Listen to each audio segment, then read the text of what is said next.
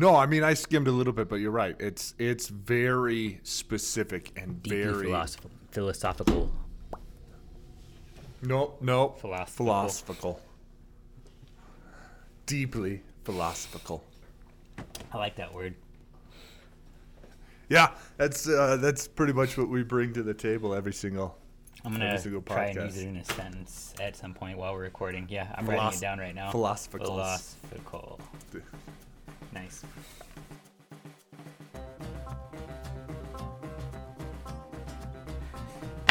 All right, Internet, you're along for this ride. We are the Uncultured Saints. I'm Pastor Goodman, and joining me this day is, of course, Pastor Eli. And we are talking about the Lord's Supper this day. And as we grabbed hold of the formula of Concord, we recognize that it's really, really important. And I know that it's really important because it's really, really long. But at the same time, I don't want to necessarily get lost in every minutia of the weeds in this thing, because there's, I think, a point behind why our Lord would give us this supper. And the reason that the formula, especially in the Solid Declaration, gets to be so incredibly long, all sort of circles this one key issue that we always have when God gives us a gift, is that we want to do something else with it.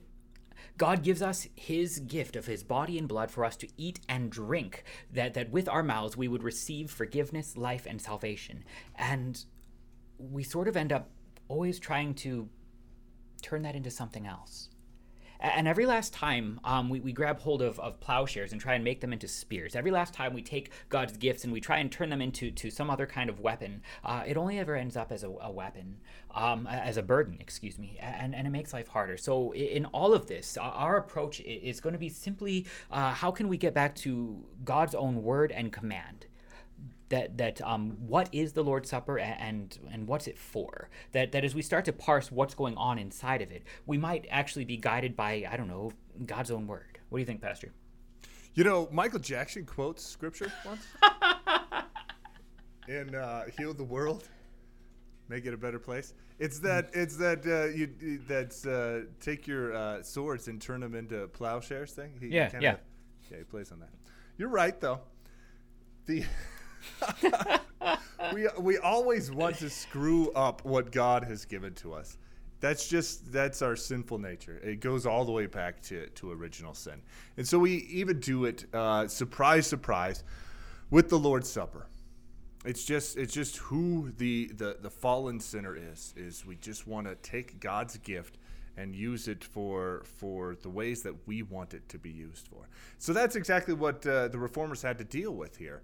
Is sitting here in the late 16th century, or whenever they're doing it, they've got to actually fight against two opposing ends of spectrums here, and also individuals within the Lutheran Church. So we've got the Reformed way on one side, then we've got the Roman Catholics on the other side, and then we got Lutheran pastors and teachers and preachers kind of slowly moving away from the Lutheran doctrine on the Lord's Supper as well. So we've got to bring them all back in here in the Formula of Concord. And so when you look at the Solid Declaration, that's the longer extended portion of it. You're right, it goes on forever. I think it might be the biggest article within the formula. Either that or the Two Natures of Christ section is. But it's because there's so much that they have to cover, so much that they have to deal with. So we're going to bore you to death today and go into all those things. Mm-hmm. I drew a picture of you. Look, you're bald. I am. Nobody can see that. It doesn't play on a podcast. When you make references to Michael Jackson, people can look up. It doesn't play on a podcast because nobody remembers. No, everybody remembers. They know the Thriller dance, but you just got to go right to the really obscure B-sides. I'm right. Pastor Eli. I'm so trendy. Yeah. Isn't that what hipsters do? They take the B-sides and they think it makes them cool? I don't know. So the Lord's Supper. Sorry, I drew a picture of you and I thought it was cool. The Lord's Supper. Is somebody else at your place? No, I just got to make sure my secretary doesn't slip on ice. We got 3 inches of snow. Do you seriously? It's 80 degrees. Yeah. I'm not joking. It's 29. Why is it that? pretty- Oh, wait, because you have normal seasons and I live in Texas. Hey, yeah, it's true. I was in Albuquerque for a decade, so I saw 3 inches of snow on the weather forecast, and I started freaking out because that's what Albuquerque does with 3 inches of snow. They're like, Right. time to shut down the schools. Yeah, that's the only reasonable solution. Yeah, you have to do it that way. Sorry. So I believe she made it in, so we're fine. Go ahead. All right, so if I grab hold of this thing then, and we just start talking about what it is, we can even start to figure out why, right? We should be able to. Like, so I mean, that's what you would think, but obviously we don't. I mean, 'Cause- no, the place to start here is with God's word and not ours. And so we go to the words of institution. Our Lord Jesus Christ, on the night he was betrayed, took bread, and after giving thanks, he broke it and gave it to his disciples and said, "Take, eat, this is my body, which is given for you." And in the same way also he took the cup after supper, and when he had given thanks, he gave it to them also, saying, "Drink of it, all of you. This cup is the New Testament in my blood, which is shed for you for the forgiveness of sins. Do this as often as you drink it in remembrance of me." This is what the Lord's Supper is. It is the body and blood of Jesus Christ given for sinners to eat and drink for the forgiveness of their sins. Am I all right so far? I think you are. I think you're right on. And then, yeah, and what do we say in the divine service right after that too? The peace It's of kinda- the Lord be with you always. Yeah, and also with you.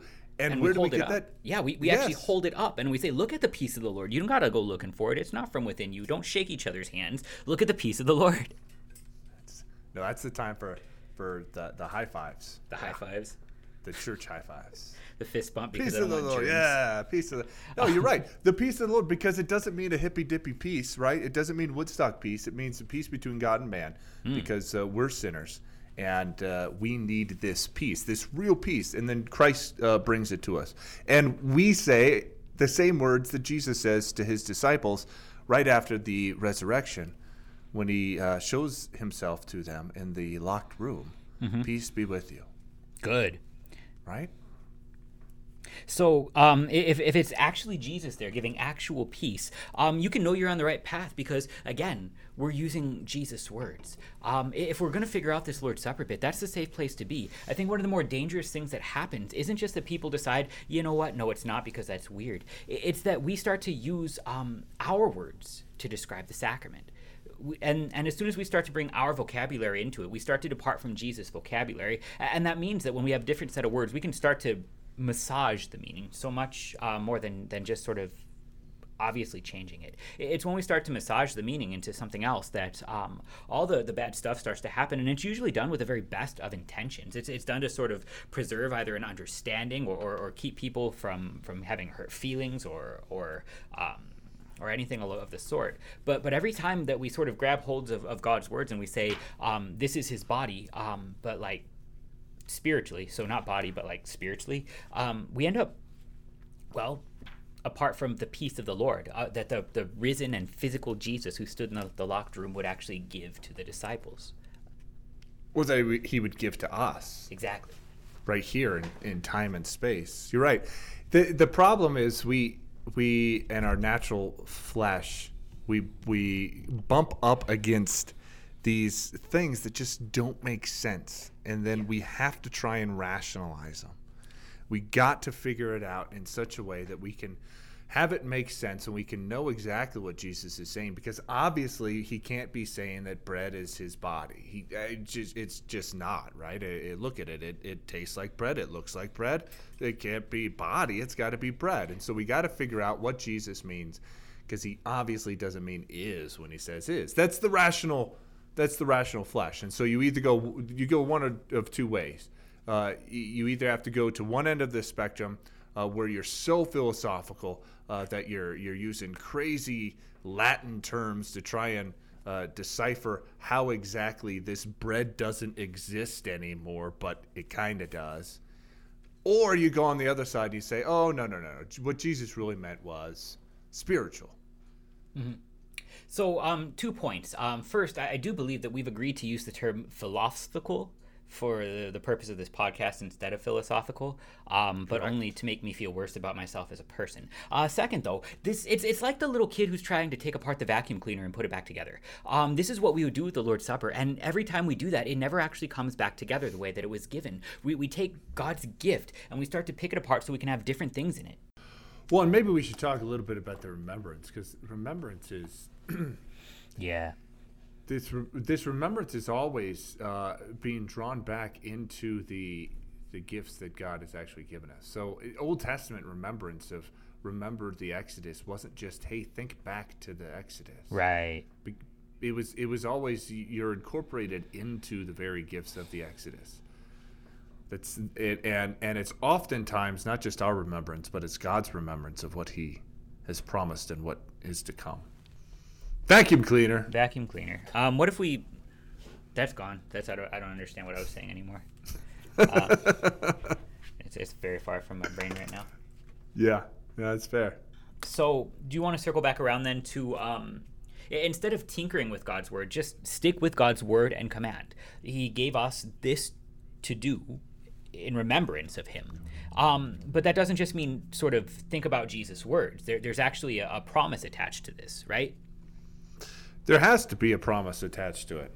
I mean, that's what God does with His words. He brings His gift and His gifts to us through His words, not just through us remembering, not just through us climbing into the heavens to grab on to Jesus there. It's no, God says something, and we take Him at His word. God says, I promise to accomplish these things for you, and this is how I'm going to do it. And I know it kind of sounds a little weird, and I know to your rational logic, it makes absolutely no sense whatsoever. But this is how I'm going to do it, and here it is for you. Take, eat. It's my body. The one that died on the cross for your sins, the one that was raised from the dead, the one that's ascended into heaven and sits at the right hand of the Father and has all things placed under His feet, including your sin and your death and the devil. So yeah, take, eat that body. It's for you. And drink the blood that was shed for you too, right here and now. I know, it happened a long time ago, but it's yours right now. Take it and drink. Right. And I mean, I wonder if the reason that this is so hard for us to get our heads around is that our words are at best trying to describe reality, where God's words actually create reality. And so when I hold up the little wafer, because I even have a hard time calling it bread. Like, this is dried out flour and water with like a little cross stamped in it. I've had matzah. This is not matzah. You got to get the better one. Yeah. I hold it up and I say, this is my body, and I'm trying to describe reality with my words. And I'm like, well, don't look like it, don't taste like it. Are you sure? And God's word does not just describe reality, but it imposes reality. It creates reality. God was like, hey guys, it should be light outside. And it was light. God says, this bread is my body. And so it is. And so when we're tied into His truth about who He is, when we're tied into His nature instead of our nature, when we're tied into His promise that is delivered through His word, then all of a sudden the words are not just sort of a description that would have us think, but they're actually a gift that would have us receive. And here the Lord's Supper then becomes more than just trying to imagine what it would be like to live with Jesus and how you would totally not screw it up the way that the disciples did, because obviously I have never put my foot in my mouth like Peter. And I don't know, who do you want to be? Good. What? Who do you want to be? Which disciple? Actually, I don't want to be Peter. The best one. I want to be the best one. Well, who's the best one? I don't know. John? Thomas? This is the one he loved. John. Yeah, John's a good one. I want to be St. Bartholomew. He's my favorite. The no name? Well, the no name / the wrong name drops one of the hottest verses in the whole of Scripture and then gets called the wrong name after it. Saint Bartholomew, who I believe was flayed alive. But my favorite part about him, the reason that I love him so much, is he gets left out of everything, even though he's clearly on top of the ball. But then after he's flayed alive, like his skin was cut off him while he was still alive, you know what they did? They made him the patron saint of leather workers. That's gross. That's hilarious. They're like, hey, think about the worst day of your life while I pray for you to pray for me. It makes me happy.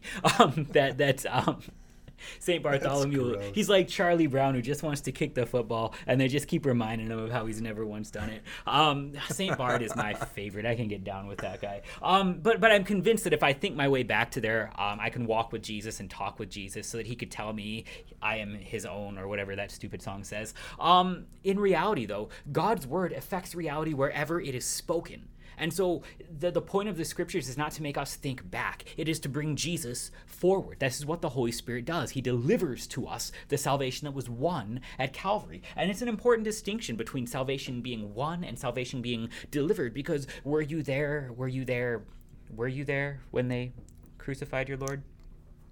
That's my favorite Lenten hymn. Stop making fun of it. You weren't there, though. I was spiritually. Every time I think back, I'm spiritually there. So here's the problem with that statement, Pastor, is that what you're saying is you have to think your way back. You have to get your way back to Jesus because Jesus can't get his way forward to you. You have to go somewhere that Jesus can't. You have to be more powerful than him. That's messed up, dude. I have to make sense of his words that don't make any sense. Right. That's the issue. So what in about 1990, what about the word light made sense in darkness? All right, give me your 1990. In 1993, I was a kid, and I had this really difficult time understanding a particular song that was on the radio. All right, so we're going to go to the late 20th century poet Meatloaf. And he had this wonderful song that was called I Will Do Anything for Love. Now, not anything.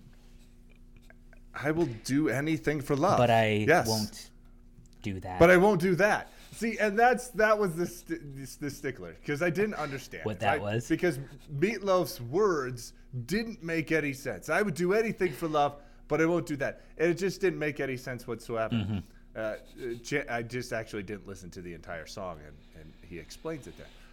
My whole point in this is that we are awful at letting Jesus just speak for himself. When his words say something, and like you were saying, Pastor Goodman, when his words actually say something and say, here's my body, the one on the cross, and I'm bringing it forward to you so that you can have it here. That just doesn't make any sense for us. And like you said, then we have to go backwards, because that's what makes better sense, is I can remember Jesus' cross, even though I wasn't there. But I can remember that, and then it's my faith, which is actually the one doing all the work here. Well, when that's the case, where does all the goodness come from? Well, from you. Comes from me. Right. Exactly. And in all of it, we put the cart before the horse, because the reality is nothing ever makes sense before God's word. What sense did the word light make when everything was dark? It wasn't until light was brought into creation that we could look at it and say, wow, the light shines in darkness and darkness cannot overcome it. It's not until Christ hung upon the cross and said, look, it's finished, that we could ever actually start to see what grace truly is fulfilled in, and what the image of God is in this creation after the fall, and in what love truly looks like. Sense comes after creation. And so if we're going to try and sort of puzzle our way into how God would be present in the body and the blood, you're maybe trying to start with your reason before you're starting with his word. His word affects it, and our sense, our understanding is normed by his word that actually creates, so that we can look at it and say, yeah, this is how things are right now. I understand light right now because I've seen light. I understand promise right now because I've been promised to.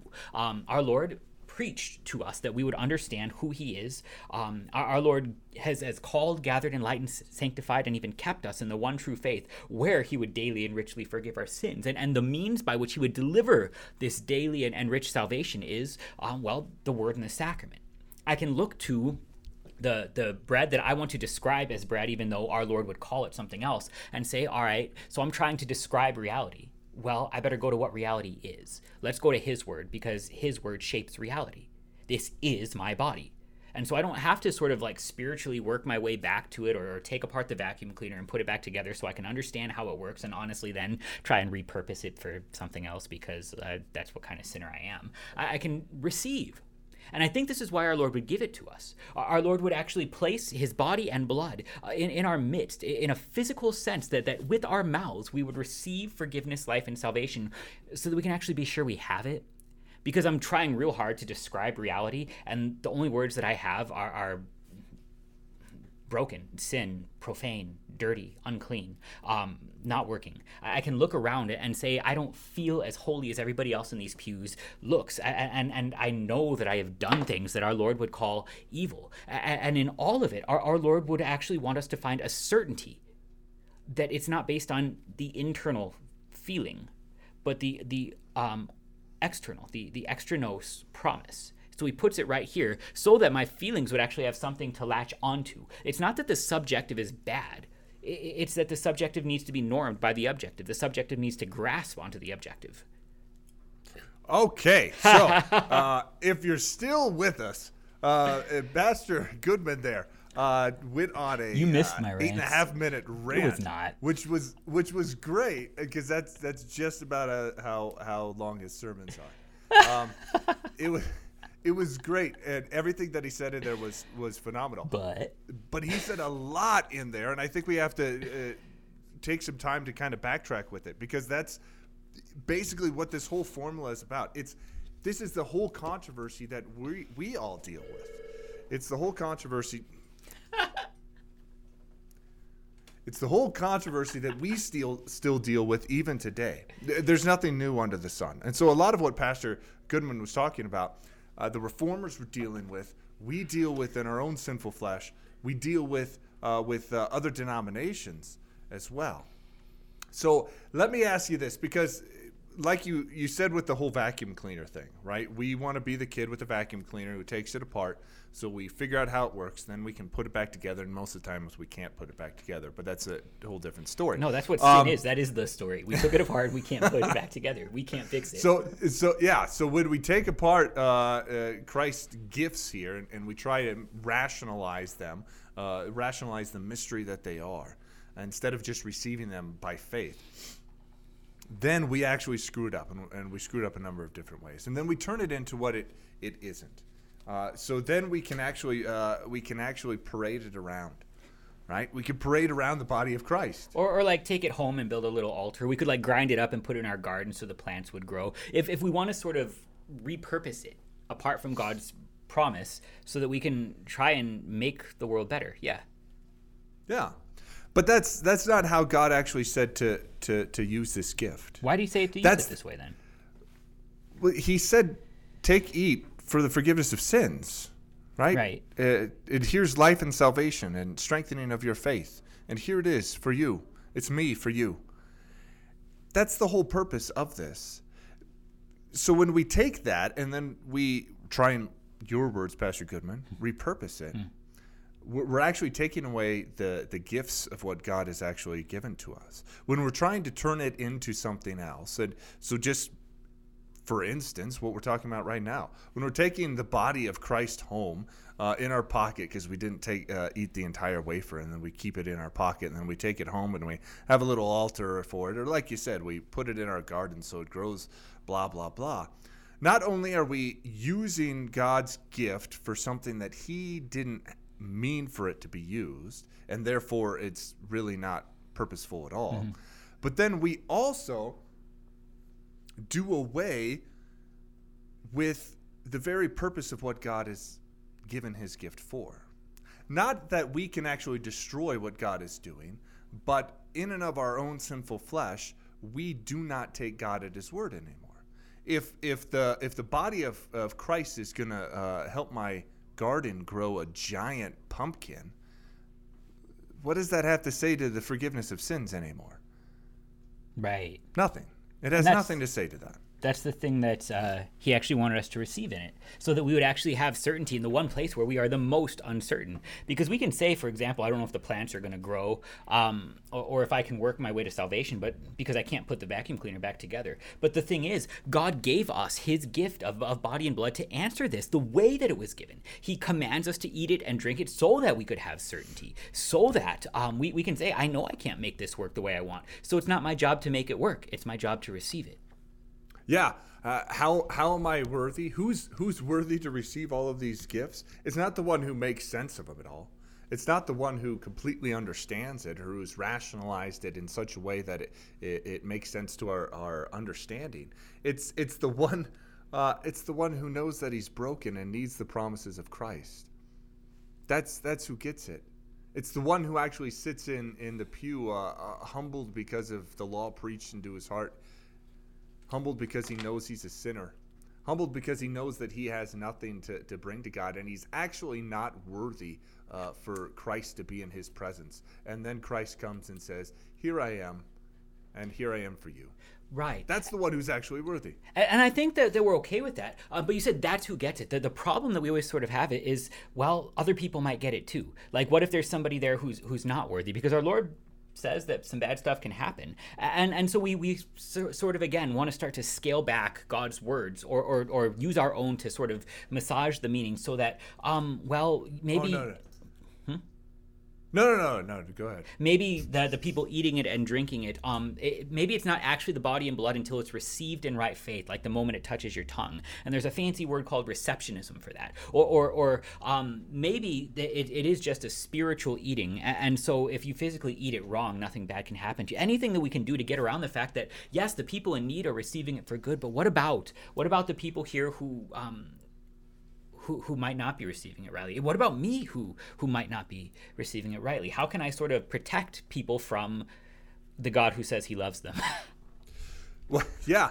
No, so the way that we do that is we don't take Jesus at his word, right? So then the only people who receive Jesus are the people who believe. And everybody who doesn't receive Jesus, everybody who doesn't believe, they don't get Jesus, so they won't get this eating and drinking unto their own damnation sort of thing, which is just silly, because if everybody doesn't get Jesus, then nobody gets Jesus.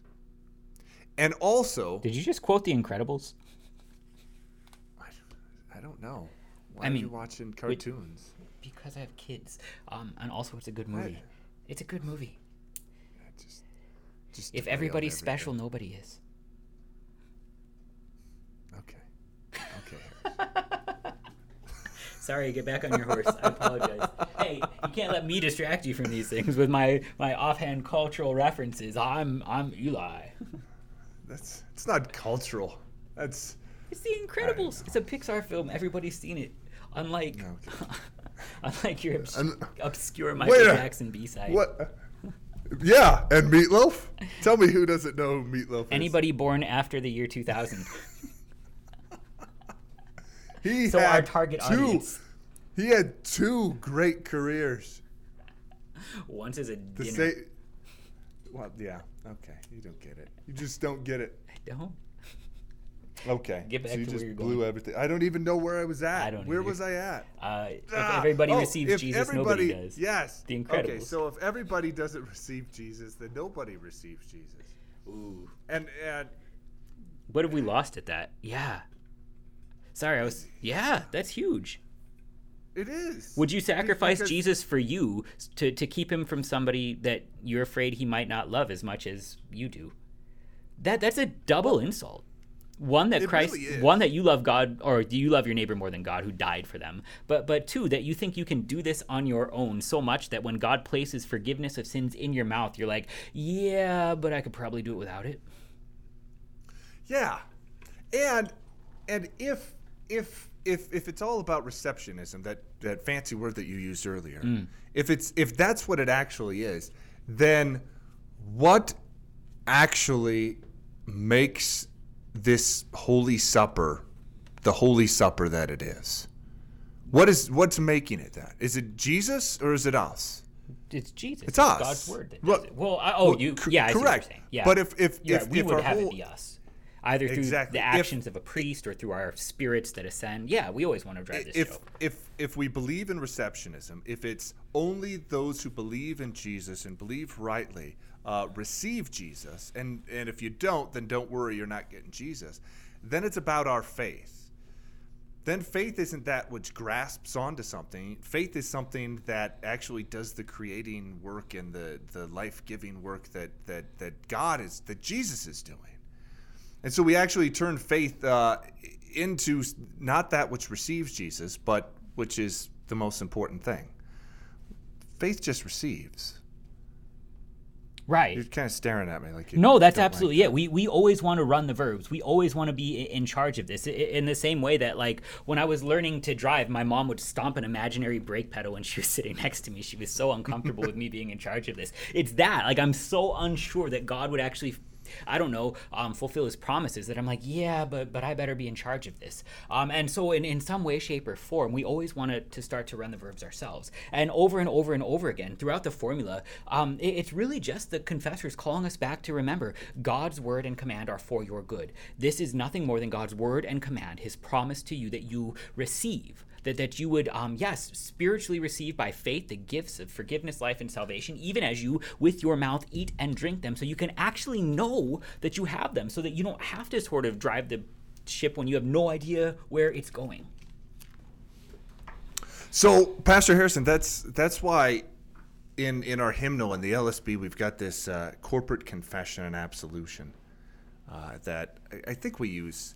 It's the extended corporate confession and absolution that some of our congregations use occasionally. Ash Wednesday. I know that I should. Yeah, Ash Wednesday. There might be Holy Thursday. Yeah. But there's this section. You were saying this gift is so that we may know for certain that this is Christ and he's done this for us. It's for the certainty and the strengthening of our faith. And I love the way that we actually have that. So I'm going to quote this here. It says, so that we may more confidently believe this and be strengthened in the faith and in holy living, our Lord Jesus Christ took bread, broke it, and gave it to his disciples and said, take, eat, this is my body, which is given for you. It is as if he said, I became man, and all that I do and suffer is for your good. As a pledge of this, I give you my body to eat. And he says the same. We say the same sort of thing in regards to this, to the wine and the blood. Mm-hmm. It is for the assurance of the worrying, sinful, doubting sinner sitting in the pew, so that I can know that I am forgiven. That's the blessing, the gift that Christ has given to us in this sacrament. And anytime we actually try and use our rational logic to rationalize away or to make sense or to take apart that vacuum cleaner, we're robbing ourselves of the gift of what Christ wants to give to us.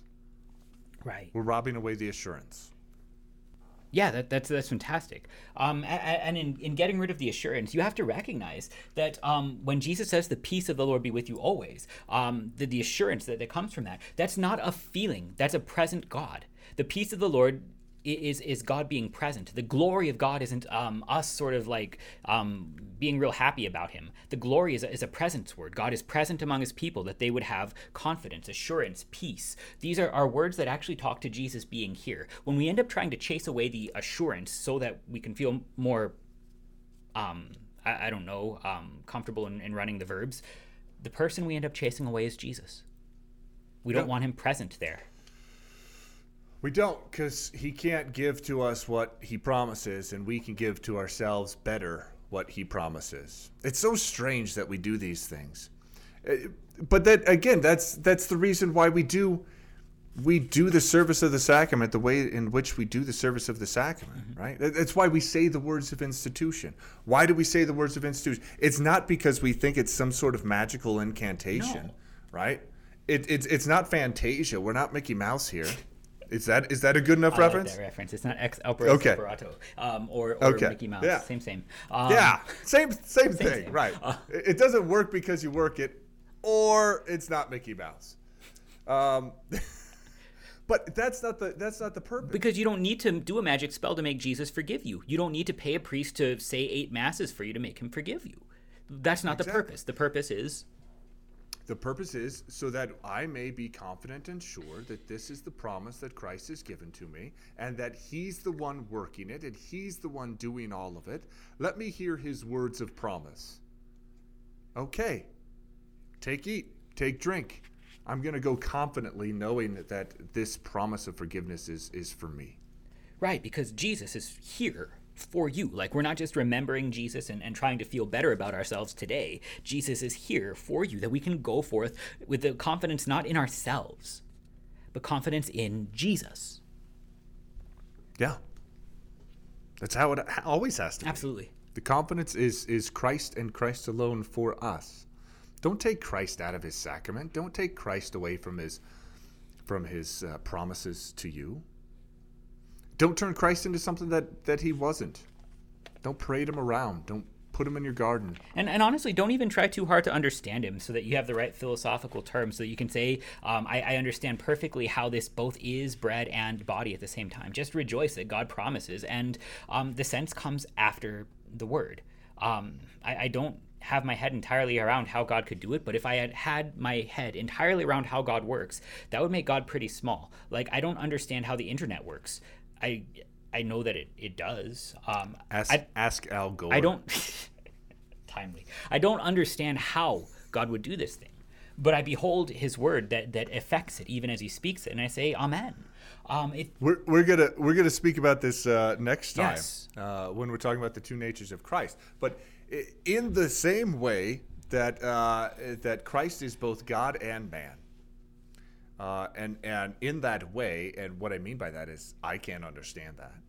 He's got to be 50-50 or 90-10 or something, but he can't be fully God and fully man, and yet he is in that way.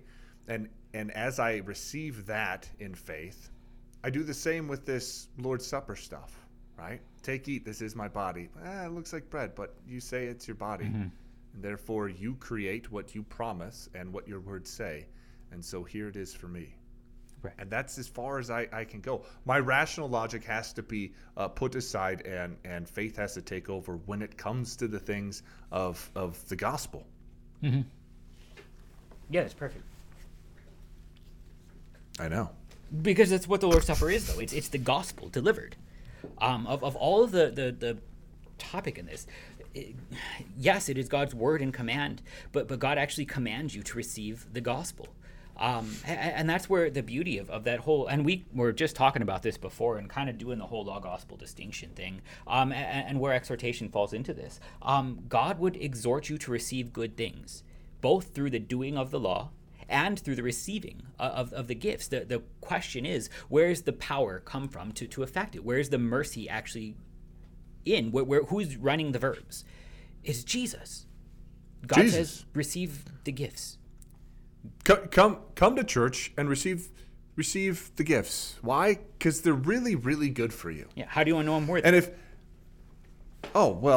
you're not in and of yourself, and then that makes you worthy. It's the one who realizes that it's Jesus. Words. Yes, it's faith in these words given and shed for you for the forgiveness of sins that makes you worthy. And so then I can say, well, you exhorted me to do a whole bunch of stuff, but I didn't do it. And Jesus can say, well, so let's do something different then. I exhort you to receive, not to do. Yeah. Yeah, take, eat, take, drink. And then it's for go you. Forth not being so afraid of the law. Go forth not worrying so much about this thing resting on you and having to take apart the vacuum and having to run the verbs and having to sacrifice the mass and having to spiritually ascend to heaven or having to remember Jesus or having to be a better person. Receive the gospel. This is Jesus' body for you. Yeah. That seems pretty simple. Yeah. Why do you always want to screw it up, Pastor Goodman? I'm a big sinner. That's the long and short of it.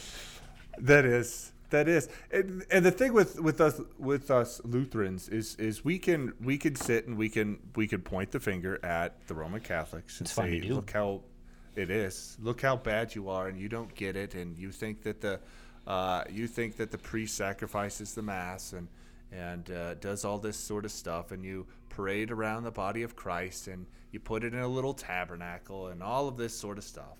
And then we can also point to all the Reformed and say, you guys are a bunch of idiots because you don't believe God and take him at his word and blah, blah, blah, blah, blah. And intellectually we can do that. And yet when I'm sitting in the pews, I'm running that entire spectrum too. And what I need to realize, and I think you kind of spoke about this, Pastor Goodman, is the sinner in me, not the sinner in somebody you else out there. The sinner in the Catholics. The sinner in, The sinner in me wants to screw this up too. The sinner in me wants to be able to pick apart the Lord's Supper so it makes sense, or rationalize away the Lord's Supper so it makes sense. That's what the sinner in me, that's what I want to do. Instead, I should probably just show up and have Jesus speak his promise to me. Right, because that's just it. He's not giving his supper to the Roman Catholic. He's giving his supper for you, not for somebody else, for you. There's no way to get around it because it's in your mouth. It's the most one-on-one aspect of our personal relationship that we want with God that we'll try and seek apart from his church in a general sense. He's trying to give you a literal personal relationship, if you want to use that awful terminology, right there. There's no way to have a more direct and intimate relationship with God. A communion with God might be a better word, but then we'd actually have to, I don't know, take communion. Then to go and receive his body and blood in your mouth so I can say, this is God doing something just for me. And if communion isn't that, then I have a lot easier time skipping church. Telling myself, telling my pastor, telling everybody else, oh, I'm just having a personal relationship with Jesus on my own, and I can do that at home. I can do that by myself. I can do that, yes. Or, you know what? I'm a little bit better than that. I actually go out and I walk in God's glorious nature. Not me, just carbs. Just carbs. But I can rationalize that. If this isn't actually Jesus for me here in time and space, why do I don't have to go to church. I can be close to God in my own way. That's stupid. He's here for you physically. Eat him and drink him. Yeah. Stop telling God how he needs to work. Yeah. And stop trying so hard to understand it. It's a gift. Rejoice. Hear his word and let that norm your understanding, that norm your faith, that norm your hope. That's right. You got any parting references? No, because nobody gets them. That's what makes them great, I think. Man, that Meatloaf song is great, though. What's the one about bats? I'm dating myself a little bit in that you're older than me. There's no song about bats. He's got 2 albums. The first one's Bat Out of Hell, and then the next one's Bat Out of Hell 2, and that's where I would do anything for love comes from. No, it's the same. So bat, the bat the went same back hell. to hell? You're just yes. That's a stupid bat. Well, the 80s were a weird time. No, that was 93. It was 93? Yes, wow. It was 93. I was 9. And Bat Out of Hell 1 was in the 70s. There was nothing 80s about this, man. Come on. What? Oh, okay. Man, it's awful. All right. Thanks, Internet. Lead us out, Pastor. Bye. Perfect.